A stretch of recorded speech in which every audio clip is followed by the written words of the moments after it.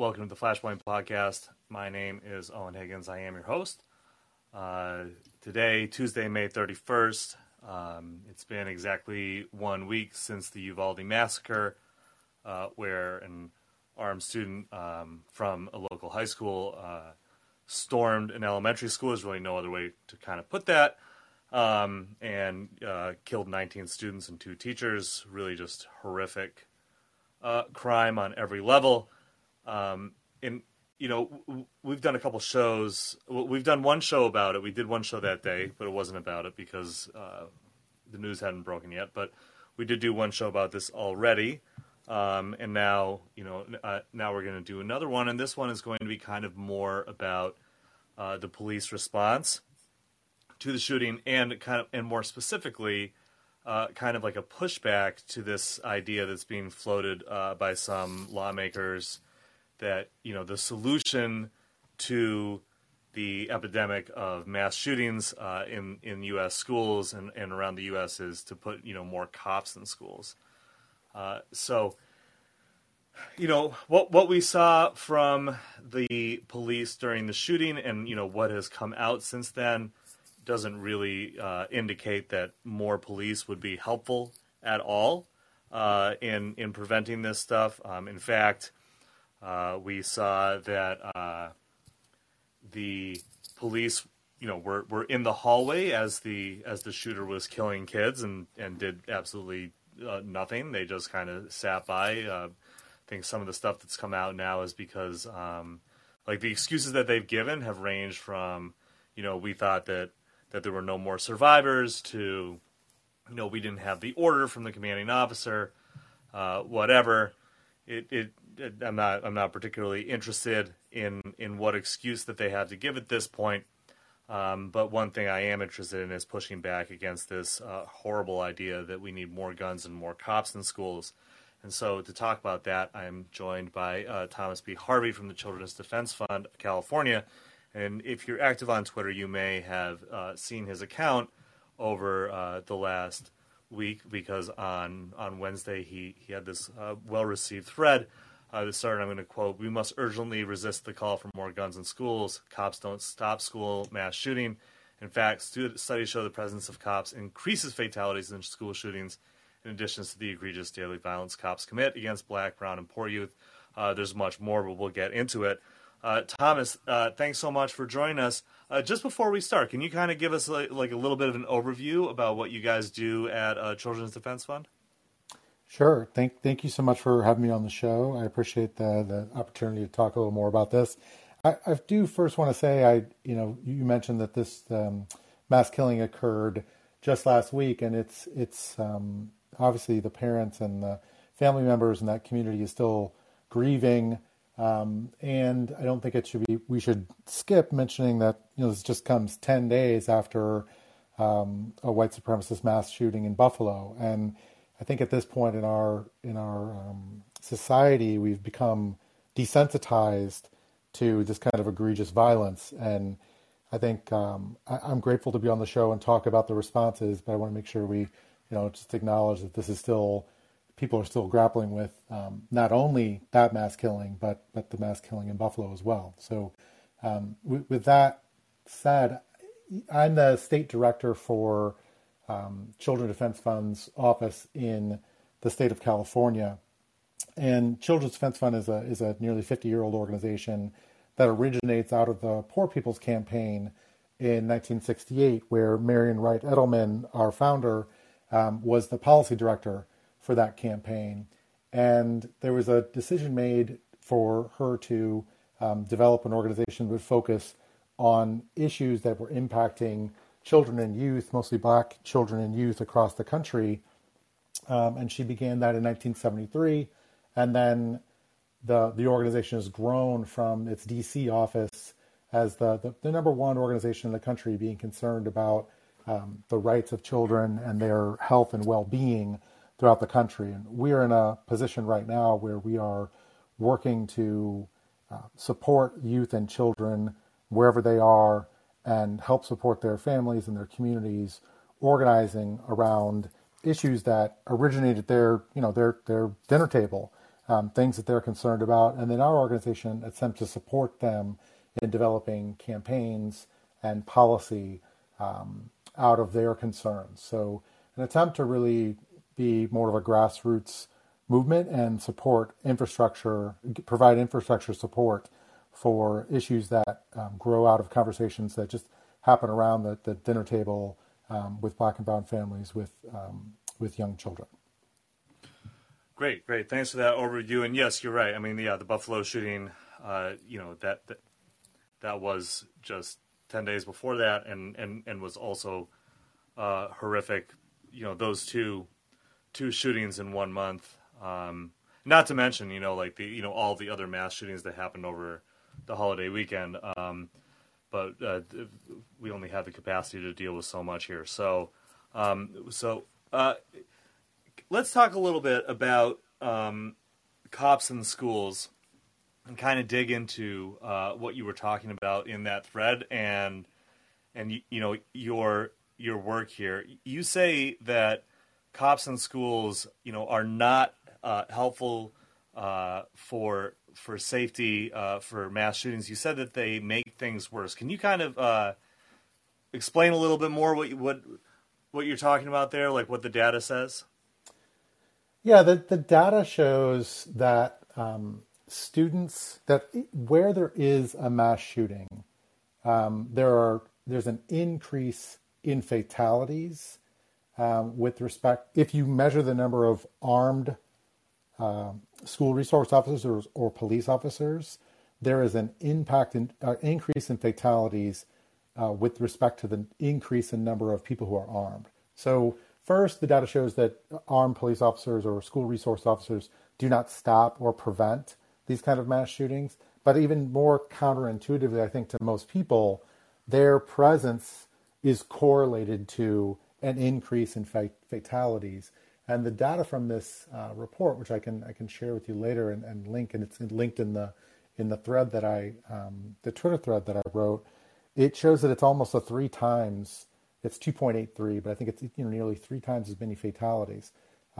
So I think at the first level, we just have to know that cops in schools don't prevent it. And obviously, this most recent example shows that it doesn't prevent it. There are 5. Uvalde had its own police force in the school, 5 police officers, an armed security guard, in addition to a local police department that there's massive amounts of money spent on, and it didn't prevent it from happening, and it did not stop a great number of children from being murdered that day. So, but that other factor where it seems as if, this is speculation because the study doesn't draw a causal relationship, but the speculation is that people are aware, these shooters are aware that there are armed guards there, and they are come prepared for a greater fight, which leads to greater fatalities because of the presence of armed people within the school. Got it. So it's kind of like, kind of like an escalation on either side, just leading to more and more danger. Yeah, I think we see that. We see that in any context within which there are armed people. That is not a recipe for de-escalation. It's not a recipe for decreased fatalities. It's a recipe for more harm and more violence. Certainly, but yeah, it also seems that that the presence of police, and now I'm shifting to like kind of their more like broad function and role within schools. It seems like their presence in schools alone is not a positive thing in and of itself. For a lot of kids, that can actually like add to some of the pressures and stress of school. Absolutely, I think it's important to go back to the origins of cops in schools and think about the way policing really works. If people are really paying attention to what the function of police is, it should come as no surprise that cops in schools are not there for public safety. I think as generally people understand it, they're there for social control and social order. So if you look at, I think we should think about the presence of police in schools in roughly 2 phases. One is 1940s until Columbine. and then the other is after Columbine.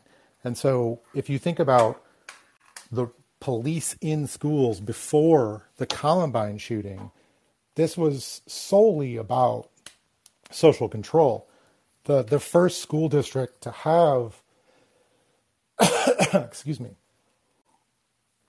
to have an established school resource officer or police officer program is in Flint, Michigan.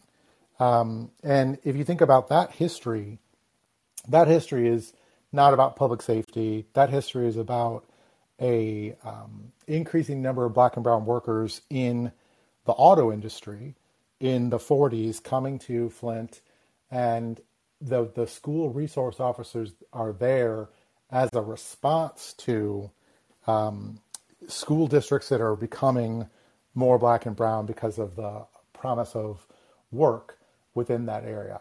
And then if you look at the proliferation of cops in schools pre-Columbine, it's all timed around Brown versus Board. Advancement Project's national offices, where I used to work, put out a report in 2018 called "We Came to Learn" that details this timeline. It's an incredible resource and a very valuable resource. But it really does show that the whole concept of cops in schools didn't really exist prior to the civil rights era, where black people in the United States were arguing for integrated schools. And then you begin to see them all over the country, and the model in Flint becomes, the operations in Flint become the model for the country, and they proliferate from there. But and I think if you follow that logic, where police were there to criminalize black and brown folks and to, in quotation marks, protect white students from the criminal element as it was described by these folks in the 1950s, and still today that was represented by black and brown students, then you see the logic that this isn't about preventing an outside threat from coming into a school historically. This is to prevent. Well, I guess in a sense it was considered an outside threat, but within the context of the Columbine model that we come to adopt in the 90s, the threat there is from someone coming into the school from outside and shooting it up. Whereas in the civil rights era and the pre-Columbine era, it was about policing black and brown students and criminalize them. You see wild examples of this in, for example, Pasco County, Florida, where they've taken this to the relationship between police and schools went so far as to include a kind of predictive policing element straight out of the Minority Report, where the police there were getting data from the school about grades, and they used that data about grades and behavior to compile a focus area on roughly 200 children who the police had concluded through the use of an algorithm were future criminals. And this is exactly the logic of the policing in schools prior to Columbine. So we see this, in the modern day, we see how a disproportionate number of black and brown students are expelled from schools. They are policed for silly things that, many people would have just been sent to the principal's office for in the past. But they're things like bad grades, skipping class, the criticism of school cops leads to children's behavior being criminalized and gets them started down this path towards the school to prison pipeline. So, this early intervention of police criminalizing just the normal behavior of kids in school ends up marking them as criminals and determining them as criminals by the adult criminal legal system. Because as we've said, there isn't a lot for these cops to be doing on a daily basis, because there isn't a lot of what we would call crime in schools. So they're there policing behavior of children and then calling that behavior a criminal act. Yeah, I mean, I think that we've all seen, most of the time these stories kind of go viral, so you do end up seeing them because they're just so extreme of, like they'll, the cops will, the school resource officers, as they're called, or, in school cops or whatever, will arrest some kid who's in like first grade or something, invariably black or brown student. Like I don't think I've ever seen it happen to a white kid. Not that I'm saying it never has, but it doesn't seem to be that exception would probably prove the rule. And like you're saying, yeah, like it just begins that pipeline, school to prison. And I think it's interesting that you talk in your thread, and I'm going to quote from this. Nearly 60% of schools pay cops to be in schools. Great cost. What don't kids have? 1.7 million have no counselors. 3 million have no nurse. 6 million have no psychologist. 10 million have no social worker. It certainly does seem like they're being kind of slotted in there as a replacement for these resources, and because they're not going to get these resources, what they're going to get instead is the threat of this kind of carceral system dropping on them, basically. Do you think that that's accurate? Absolutely. I think that there's no greater indication of our abandonment of the health and welfare of youth than the presence of police in these schools at the cost of the things that we know make children safer and happier and better adjusted and have their needs responded to. If you don't have a counselor, if you don't have a nurse, if you don't have a social worker, if you don't have the supports to provide you nutrition, there are so many other things that we could be spending money on that we choose over and over and over again, regardless of whether it's the school context or our society's context writ large. We choose to spend money on cops, and we choose to not spend money on the supports and the infrastructure that actually make people safe and give them a chance to really thrive. So every time a budget comes out, like you see in Uvalde, and you see that they devote 40% of their general fund to policing, you know that is at the exclusion of the kind of supports that people in that community really need. I think one of the major underreported aspects of that mass killing in Uvalde is that 30% of youth there, of children there, live in poverty. And that actually statistically is lower, significantly lower than it has been in some years. But Uvalde is an impoverished area, and Buffalo has similar. Not to bring this back to Buffalo, but you see the same pattern of there's a deprivation, there's an intentional deprivation of resources for Black and brown communities in this country, but you never short those communities on policing. There will always be cops, even if there isn't a hospital, even if there isn't a library, even if there isn't a school. Sometimes there will be cops. Yeah, the sacrifice zones, right? You have to police the sacrifice zones. Exactly. Yeah. Yeah. You also say that going back to the school to prison pipeline, that the police put youth on the path to human caging with 61,000 arrests and a suspension every 2 seconds, with Black children 2.4 times more likely than white students to be arrested. And then you cite Children's Defense.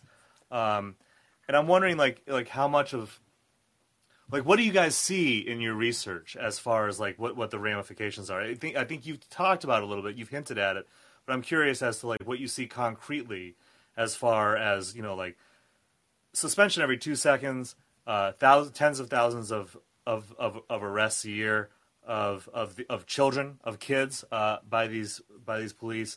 It does seem like just kind of. Back the napkin math or whatever, that would lead to people being caught in the cycle. But it does seem like you guys see some strict data that backs that up. Is that right? Yeah, what we see overwhelmingly is that the youth who are arrested, the youth who are exposed to the in-school carceral system are then transferred directly into the adult criminal legal system. That this is it's school, the creation of the cradle to prison pipeline, which is what Children's Defense Fund has called it, but the school to prison pipeline is simply a seamless transfer of Black and brown and poor children from a school policed environment to prisons and the community policed environments. So if you are a youth who is subject to in-school discipline and then criminalized in-school discipline, you are significantly more likely, I don't have that data in front of me, but I can share it later, to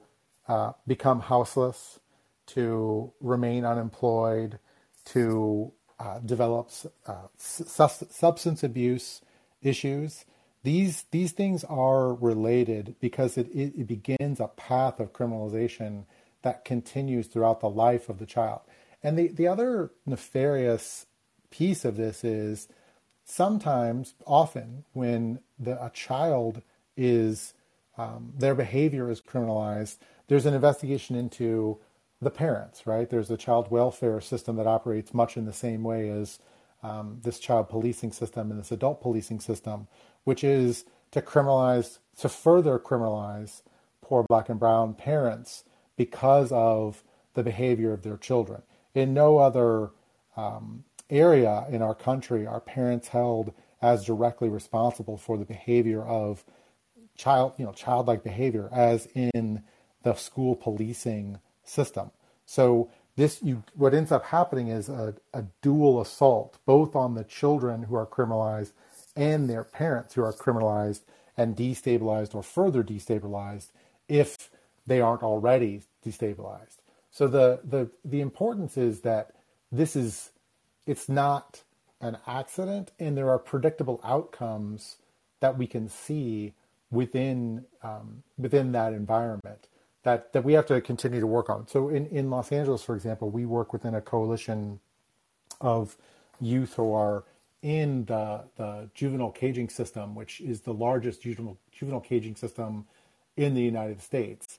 And you can see these disparities writ large. If you just look at who's in those systems, the data shows that you have a massive overrepresentation of Black and brown children and impoverished children relative to white children or children with some who are above the poverty level in LA County. And so that ends up with these 15, 16, 17-year-olds who are in sometimes adult jails because even though LA County has the largest youth caging system in the world, they don't have enough facilities, they don't have enough cages to put all the children in, so they end up putting them in the adult caging system as well. So that it's impossible to deny the impact on these youth of being criminalized at such an early age and the long-term effects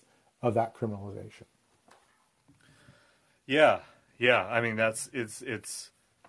it does seem to be a pretty clear, one-to-one. I think that it's important too to point out that while, that's what happens to these students, the officers themselves when they do something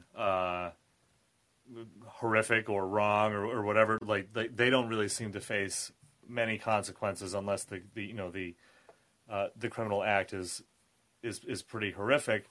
I'm thinking I was sent this by one of the listeners who wasn't able to listen live. Hopefully he recognized that I'm talking about him now when he's listening on replay. But this is from 2011 in Frederick County. I believe that's in Virginia. 46-year-old deputy who worked in the school was arrested and charged with having sexual contact with a 14-year-old girl who attends the school where he worked as a resource officer. Ninth grade student, inappropriate relationship. I won't go into the details, but they, suffice to say that they're pretty disgusting. And he looks like he did go to jail, but you have to think of how often this kind of thing happens, where you have these men who have this level of power over a student body of children who they're increasingly thought to view as kind of like inhuman, and then when they do something abusive like this, when they get caught, sure, but I mean, you also have this situation in Long Beach. This happened just last year, I believe, in September, where, and you link to this in your thread, where the school district of the safety officer fired into a car, killing one 18-year-old female passenger. It's just like, I mean, like, why is that guy shooting at a car in the first place, right? But all that happens to him, it seems like, is that he was terminated, right? And so there does seem to be like a kind of a difference in accountability, you know? Absolutely. And I think you mentioned something that's very important and underreported, and it's the incidence of sexual assault, rape, sexual violence committed by police, school resource officers, cops in schools, and the youth. They are, there are anecdotally, the ones that you're going to catch in the newspaper occasionally are not the full scope of the problem that we're seeing. Before I left Advancement Projects, we another lawyer that began a project working on investigating this. And I think you're going to see some important data emerge about the shocking number of incidents, sexual assaults and violence committed by police officers and school resources officers against youth while they're in this position. So, if you just Googled school resource officer and sexual assault, you would find an alarming number of stories where this got into the press. But if you know anything about the way sexual violence is reported overall, and I don't even mean when it involves police, when it's just intimate partner violence, it's one of the least reported, least prosecuted aspects of harm that we have. And when it involves someone like a cop, even less so, because the process of making the complaint involves obviously going to the place where the person works and asking his colleagues, his or her colleagues, to prosecute them or initiate, not prosecute, initiate an investigation or an arrest, or to receive a complaint about the violence and the harm that police officer has done. So the number of people that this is happening to is unimaginable, and I think we're going to see more about that in the near future if Mauro's work is able to continue there and she's able to get more data around this. To your other point about accountability, there's the piece that I just mentioned, which is that sexual violence is rarely reported, and so we don't get, to the extent any kind of accountability is actually possible through the criminal legal system, we don't get it in instances of sexual violence, and it's even less likely to occur when a cop is involved, for a variety of reasons that I'm sure are familiar to your listeners by now. But police unions, which are barely labor organizations, there is no equivalent labor organization or union where the members of the union actively suppress the labor rights of other unions. But that is what we are asked to believe a cop union is. But in any case, these contracts that cops have with schools, with school districts, and with cities prohibit accountability. They go out of their way to create a virtually impossible system for people to navigate to achieve accountability. And then when you get into the criminal legal system, you're battling even greater obstacles because the prosecutors themselves are cops. They are aligned with police in ways that I don't think most people understand. The police are the investigators for prosecutors, so they are very unlikely and very unwilling to prosecute police. There are rare instances of this, but it's almost impossible to achieve. And then imagine you have this moment where you've had an unlikely thing happen where someone reports harm committed against them by a cop, and that the cops investigate and the prosecutor files charges. Now you go to possibly a trial, and you're having to overcome, 50 years of propaganda put out by TV, radio, journalists, that has ended up creating a world in which police are heroes, and can never do wrong. And so I think, again, just to come back to your point about accountability, it's extremely unlikely for police officers to be held accountable in any way, let alone through the criminal legal system. I would share just briefly that my initial work was in St. Louis, and I ran an organization called Arch City Defenders during the time that when Mike Brown was murdered and during the Ferguson uprising. And one of the main calls was for some kind of reform around police and some kind of accountability. And because Darren Wilson, the Ferguson police officer who murdered Mike Brown, had been kicked out of police forces all around that region. And every black and brown person in St. Louis knew this already, and I knew it by virtue of representing folks who'd had this encounter. But there were 90 municipalities in that region, and police were bouncing from municipality to municipality after having committed serious violence against other people. So it's not just in the school resource officer context or in the context of sexual violence. Police overall throughout our country are just virtually unaccountable to the public that they are at least ostensibly supposed to be serving. Yeah, definitely. And I do want to just dig in a little bit. I also want to say, if anybody wants to call in with a comment or question, please feel free. But we talked a lot about abuse here, but I also just wanted to just ask you a little bit about, this incident in Long Beach where the school cop shoots into the car and kills one, Manuela Mona Rodriguez. I believe, yeah, she was the one who was killed, mother of a 5-month-old boy. And it just seems like all that happened to him was that he got fired.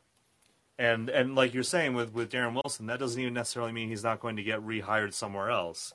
What with that level of unaccountable violence, what hope really is there that anything can really change as far as holding these guys accountable? Yeah, I do think Eddie Gonzalez, the cop that shot there, did get charged with murder. I don't know what the results are, and I'm almost positive this comes after Gascon takes over as DA in Los Angeles, sort of campaigning on being a quote unquote progressive prosecutor. So, but regardless of that, you're right. The initial reporting was simply that he was fired, and there was every likelihood that he would be reinstated. I'll come back to Long Beach in a second, but I want to say that if you think about the Parkland, Florida shooting, mass shooting, it was previously the largest number of fatalities in a mass shooting since Columbine. But the officers there hid outside while the killing was taking place, and while they got suspended, they were all reinstated.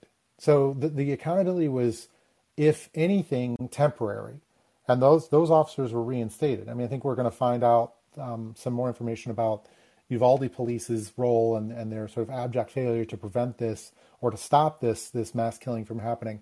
But there's a parallel, which is in Parkland, which is what prompted Advancement Project's report. We came to learn that shooting prompted this call for more cops in schools, and there was a cop standing outside who did nothing. And this is where the case emerges, because family members sued to try to hold the police accountable, at least through the civil legal system. And the court ruled that police have no affirmative duty to protect youth during a mass shooting. So the very notion, I think at our core, people believe cops are there to protect us, cops are there to make us safe. And the courts have told us repeatedly that's not true. They do not have an affirmative duty to stop anything from happening or to keep you safe. They can elect on a moment-by-moment basis to determine who they're going to keep safe and how they're going to do it. And I think that's what we see play out more commonly is police make decisions, police departments make decisions, cities make decisions, prosecutors make decisions about what crime is and what is going to be policed and who is going to be policed. And inevitably, it is not wealthy white people who are policed. It is poor black and brown people and youth. But to come back to the Long Beach situation, and your real question there, I think, is what gives us hope that there can be accountability. Yeah. When I think about this, I think the real hope is the organizing that happens around cops in schools or acts of violence committed by police. And that happened in the Long Beach School District. A small group of parents got together and are organizing to try to get cops out of schools. There's a nationwide effort to try to get cops out of schools. And I think their successes, although somewhat limited, because this is an adversary that is unparalleled in strength and resources and societal support, but their successes are inspiring. There's been money moved from school police to the kind of services we're talking about. There's real organizing at a grassroots level among people who have experienced the harm and the violence of policing in schools that is inspiring and is cause for hope. It's a long fight. It's an intergenerational fight, but that's the kind of place that whenever I do get into moments where I wonder what reason is there to keep up that fight and to keep advocating around these things, it's organizations and grassroots groups that are fighting to get cops out of schools. And I link to a resource, defundpolice.org, created by Interrupting Criminalization, where you can find campaigns, whether it's straight defund street cops or it's school cops. You can find a treasure trove of resources there for campaigns that people might want to get involved in. And that's just defundpolice.org. And there's a searchable database by city and region if your listeners are interested. Definitely. Yeah, that's good. We'll link to that in the show description as well. I do think that we should talk a little bit about the Uvalde police response, just because we mentioned at the top, and then you just were talking about it again in the context of Parkland. It really does seem like they just dismissed any possibility of accountability on their end, and we're happy to just have. Well, I don't know about happy, but they were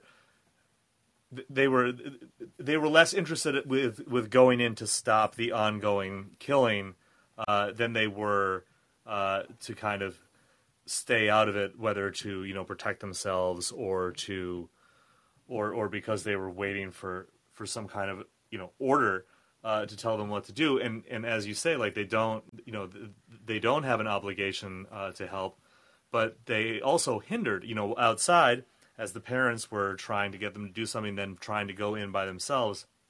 What they did instead of going in and taking action was to beat and pepper spray and even arrest some of these parents whose children were inside, at least one of whom whose child had already been killed or was going to be killed. And I think that does kind of show what we're talking about here, right? That does kind of show what they see their real job as, what they see their real purpose as. Would you agree with that? Do you think that their response there was just like they're much more comfortable in kind of controlling the population than going into a situation where there might be some risk to them, or where it might be a little more chaotic than they can control? Yeah, I think that's right. I think that we don't have to speculate on this because they said it, right? The police in Uvalde and their spokespeople have said they didn't want to go in because they might have been killed, and they talked about needing more resources. That's in part why I wrote the thread that I wrote, was because the predictable response will be, because the elasticity in the narrative around policing is such that even when you have an example of their abject failure, they somehow leverage that to get more money and more resources. So that's what's terrifying about this moment is, you know, so many children were murdered on that day, and we don't yet know what prompted the killing, and we don't know what everything that happened inside. But we do know that police have been, a massive amount of money has been allocated to police in that city. The school had its own police force. The police were there, and they did nothing to prevent it. And as you said, what they did was prevent parents from going inside. They even handcuffed and pepper sprayed and beat parents who were complaining about the fact that, rightly complaining, that the cops were not doing anything to stop the murder of their children while they stood outside. The children were calling from the school, inside the school, begging for police to do something, and police did nothing. And I think that that moment just crystallizes what their role is, because this is, you know, you can talk to police about this. You can see police say this publicly. You can see it in fictionalized accounts of police. Their number one job is to get home that night. That's their number one job, in spite of the fact that we've been convinced and persuaded and begged to believe that they are there to make us safe. If it's a choice between us and them, they will choose themselves every time, which completely obliterates the notion of why we spend so much money on policing. They're not there keeping us safe. They do very little to keep us safe. And they will even tell you that. And this moment is illustrative of that. It illustrates exactly that. I think one of the aspects that perhaps isn't being talked about enough is the way in which and I'm still thinking through this myself, so I want a little bit of like room to think it through with you, but sure, it seems as if the narrative of some of the police officers is, there's the typical narrative of, we didn't have the right equipment, we didn't have the right, we didn't have the body armor, although they did have body armor. They didn't have all the resources and the things that they wanted. That's standard response, like, oh, we need other things. You, the city, need to provide us with more resources so we can protect you better, even though we're not going to. But then on the other side is this thought process that you alluded to, where they said they were waiting for something to happen. They were waiting for a protocol to be followed. They were waiting for some specialized force to come in. And that is dangerous as well, right? It's an I think an under-noted piece of this is the further specialization of these police, the more money you put in, the more likely they are to believe, potentially, that the cop who showed up initially isn't the cop who's supposed to stop the shooting. Because the only person who should stop the shooting is the specialized training team that had, XYZ weapon that would be better for this situation. And that's outrageous. That traps us in a even greater spiral of cops have to have more money in order to protect us. These cops have just gone through training. They've been trained to the hilt. They've been armed to the hilt. There's no reason for them not to go in there. But I don't want to belabor the fact that this is that these cops somehow were uniquely bad, because that's another terrifying moment we're in. If you think about, I've been thinking a lot about the the Derek Chauvin trial for the murder of George Floyd. And I think similar to what we're seeing here is conservatives and police and experts on violence are willing to sacrifice the Uvalde Police Department in order to preserve the institution of policing writ large. So the way Derek Chauvin was treated, was characterized in the trial for George Floyd's murder, was that Derek Chauvin was barely a police officer. He was a rogue cop. He was outside of policing. It allowed for all these chiefs of police from across the nation to write a letter saying that what Derek Chauvin did wasn't even policing, and that they would never allow any officer in their service to do that. And I think we're seeing the same thing with Uvalde, because these police didn't go in, and because they are, these cops, other cops are calling the Uvalde cops cowards. And while that certainly may be true, I don't think it's unique or special about this police force in Uvalde, Texas. I think We see this, like I said, we saw it in the shooting in Florida. We see that in a variety of places. If you think about the last several, I shouldn't laugh about this, but the last several high profile incidents that we've seen, it's been unarmed people stopping these shootings, or it's been people identifying the young man in New York who identified the subway attacker, or the member of the congregation in Orange County, California, that stopped a shooting in a church there a few weeks ago. It's not the police who are doing this, and it's not because the police aren't there. It's because they're not doing what we perceive as their job, what we wrongly perceive as their job, what we've been told to imagine as their job. But the moment here isn't to say Uvalde is uniquely bad or incompetent. The moment here is to say police are not there to make you safe or to protect you. And I think that's what we have to be very careful with in this critical moment where people are really looking at what police do and what they don't do. Yeah, I agree. I think I've definitely seen that. I guess kind of throwing them under the bus, pretending that they're some sort of an aberration, as opposed to just the expression of what police in the U.S. are and what they do. I certainly agree with that, and I think that you're right that they are doing that in order to kind of protect the institution as a whole. I mean, you kind of do see this as well, not only in these extreme moments, but you also see it in moments like the last time that the Buffalo police were in the national news when they knocked down that protester during the George Floyd uprising in that city down, and he was in the hospital after nailing the back of his head. And that was caught on video. That was a big deal. But the same kind of thing, that guy doesn't represent all cops. But it does kind of start to beg the question that is not wanted to be asked. But we keep on hearing about how that doesn't represent all cops. That doesn't represent the good cops. But increasingly, and I know that this is not an original take. This has been said by a lot of different people. But if there are good cops, then where are they? Because they don't appear to be coming out for any of this stuff. So what's it going to take, right? Like, and it seems pretty unclear that even exists. And the simplest explanation would probably be the true one, which is that no, actually, these guys just represent policing in America, and this is what it is. Yeah, I think that Buffalo example is a good one, because if you remember when I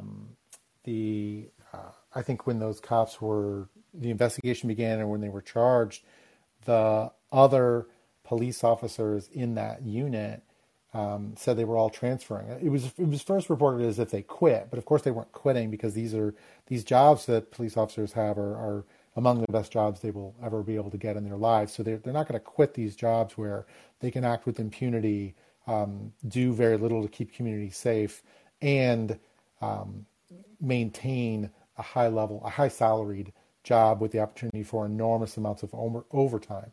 But in that moment, it is interesting because the other members of that unit, they did protest. They effectively walked off the job, saying that if knocking a 75-year-old man to the ground and cracking his skull is determined to be bad behavior, we don't want to be a part of this department, because that's just what we do. And I think one of the most really terrifying moments of that caught on video was there had been I don't remember if it was the cop that knocked him down or another cop, but someone briefly pauses to help that older man up, or to try to attend to him. And it's sort of, an aberrationally human moment from a cop to a person that they've just injured.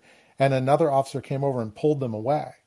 And so you see encapsulated in that video what police are taught. I think in terms of our humanity, every time I've ever read about or been involved when I've represented family members in a police shooting, the first thing, when I say police shooting, I mean when cops shoot other people, the the first thing the cops do, no matter how severe and life-threatening the injuries are, is to handcuff them, is to handcuff the people they've shot and delay medical treatment until the people are handcuffed.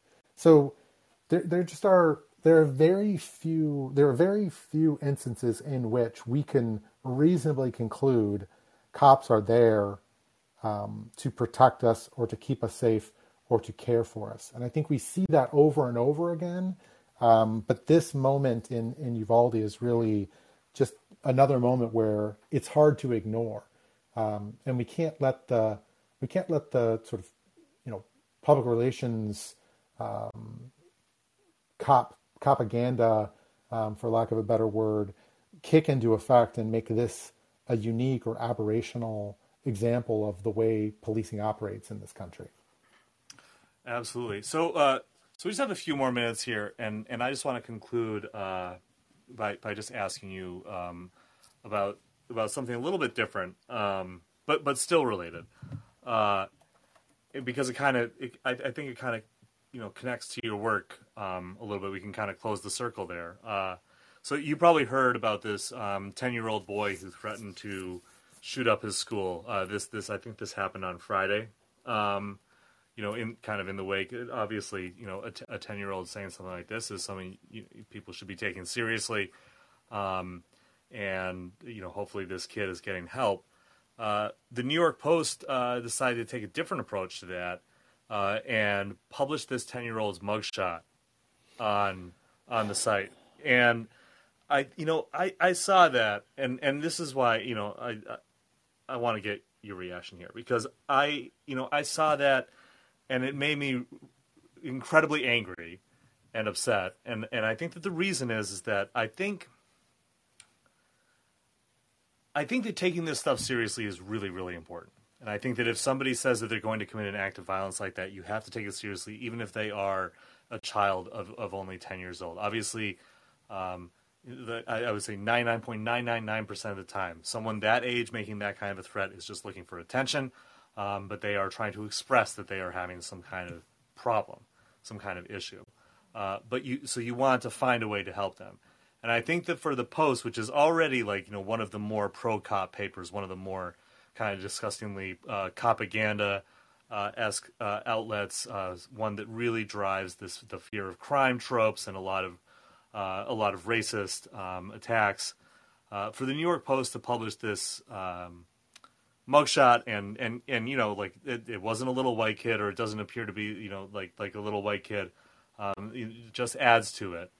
I just think that what it is it's just kind of it's not even giving this kid a chance. This is going to dog this kid for the rest of his life now, and I don't even really know where I'm going with this. It's just that I found it really upsetting, and I'm curious what you think about that. If you share that, or if you think that, I don't know if you, I can't imagine that you would think that this would be good, but if maybe if you think there's some nuance to it, I don't know. No, there's no nuance to it. I had not seen the New York Post. I just Googled it while you were talking and saw this. I saw the coverage of the young boy who made these threats. This is. It's hard to ask. It's hard to look for a better example of why cops shouldn't be involved in this, right? This is not. It's not the criminalizing response that we have to have to an event like this. This is a 10-year-old child, and you can see in the interview the sheriff the chief setting up the logic of why they're going to prosecute him as an adult, and acknowledging that the prevailing science around the development of people's brains and children's brains, and he acknowledges that, and then says, but if you pull the trigger, it doesn't matter if you're 10 or you're 50. That's exactly the kind of logic that led us to a nation desensitized to the number of people who are in our jails and prisons. And you layer onto that the racial aspects to it, the like overtly racist aspects of policing, both in the school context and the street context, and you get these kind of results. This is how we got to the criminalization of youth. Just to come full circle to what we talked about, the reason cops were in school to begin with. And it's not to protect people from being killed, all students from being killed. It's a terrifying thing. And I'm pretty sure now that I'm looking at this again, that's the cop that put out the video saying, the TikTok video saying his department would kill immediately anyone who threatened a teacher or a child in that area. And I think that's exactly the kind of response we want to avoid. We want to ensure that our instinct in these tragic moments is not knee-jerk. It doesn't lead to more policing with more weapons, with more arrest power, with broader authority. They already have the broadest authority of any institution in our nation, and they shouldn't be given more, and they shouldn't be given more, especially to respond to something that they've been proven incapable of responding to. And the last thing I want to note, and I think this is something everyone's grappling with, is that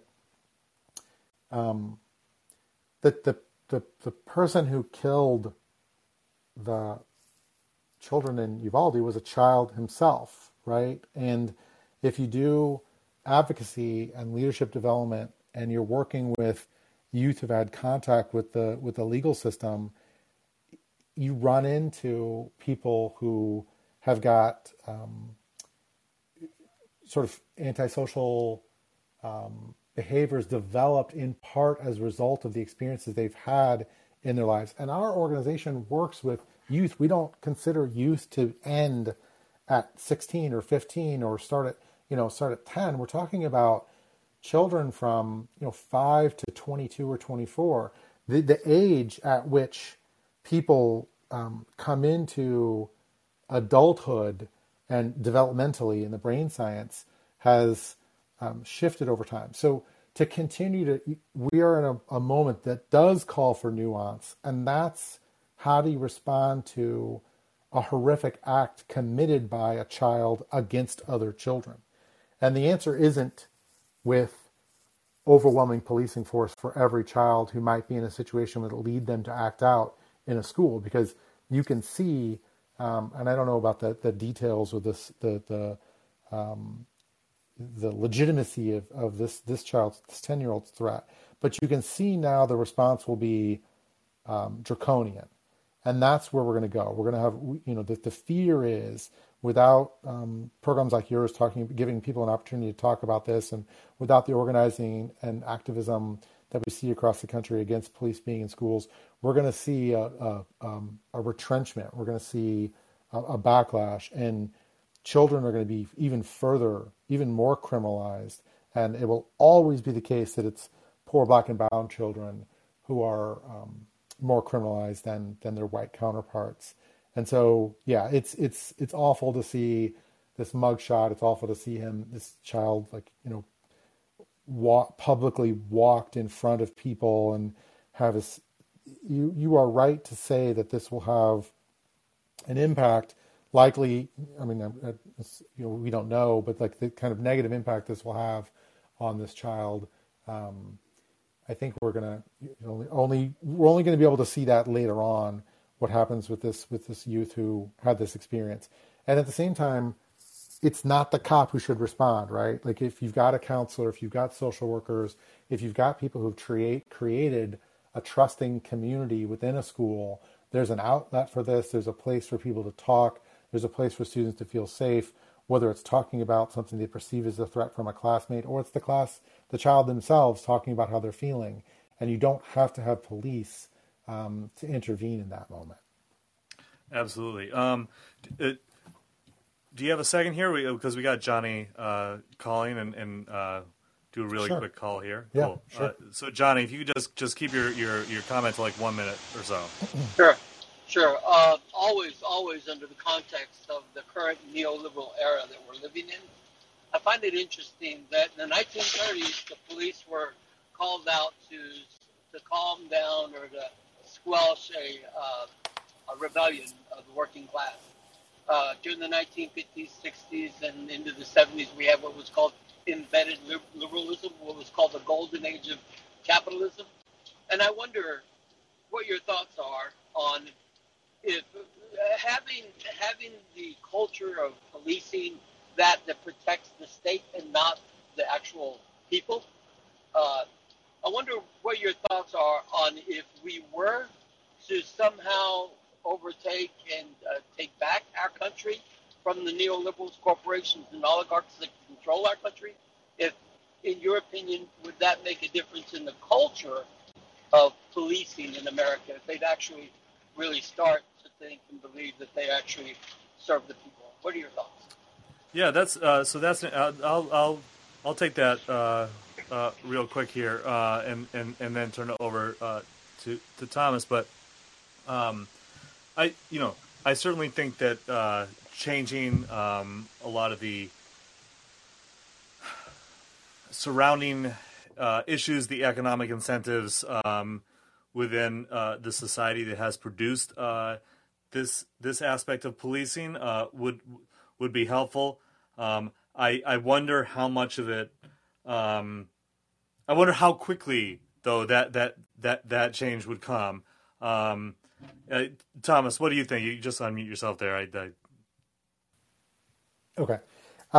Yeah, that's a great question. I don't think you can build the kind of society that you might be imagining and still have police. If we're serious about the origins and history of policing, it's about protecting property, whether that was during an era of chattel slavery, or if you're just talking about physical property and capital, that doesn't go away whether you've got a neoliberal order or a liberal order. And then certainly not under a authoritarian or fascist order. So I'm not convinced at this point that you can build the society that many of us want to see if you've got armed people who have license to kill you and can utter a few magic words that will get them out of all legal accountability or liability while that still exists. And I think what we're seeing now is people waking up to some people deepening their knowledge of just how impossible it will be to build a world where people, especially poor Black and brown folks, have real autonomy and have the ability to make determinations about their own definitions of what freedom is and what safety is. And so we're clearly not there yet, but I think that as we're just really trying to make these inroads against institutions like policing in all of its forms, we have to consider what the society that we want to build is and what it would look like and whether there is any role at all, if it's even possible to build that society, if you preserve a violent force like police in our society. Yeah, that's a fantastic answer, and I think that's a good bow to put on this conversation. Thomas, thank you so much for joining us. Thank you. So I know that we talked about your work in the beginning, but if you want to just kind of plug where people can find you on social media and where they can find and support Children's Defense Fund. Yeah, you can find me on Twitter at TBH4 Justice. You can follow us at CDFCA and follow Children's Defense. It's at Child Defender. And I would encourage folks to check out the resources, and Owen, I can email them to you, but the resources available through Advancement Project and defundpolice.org.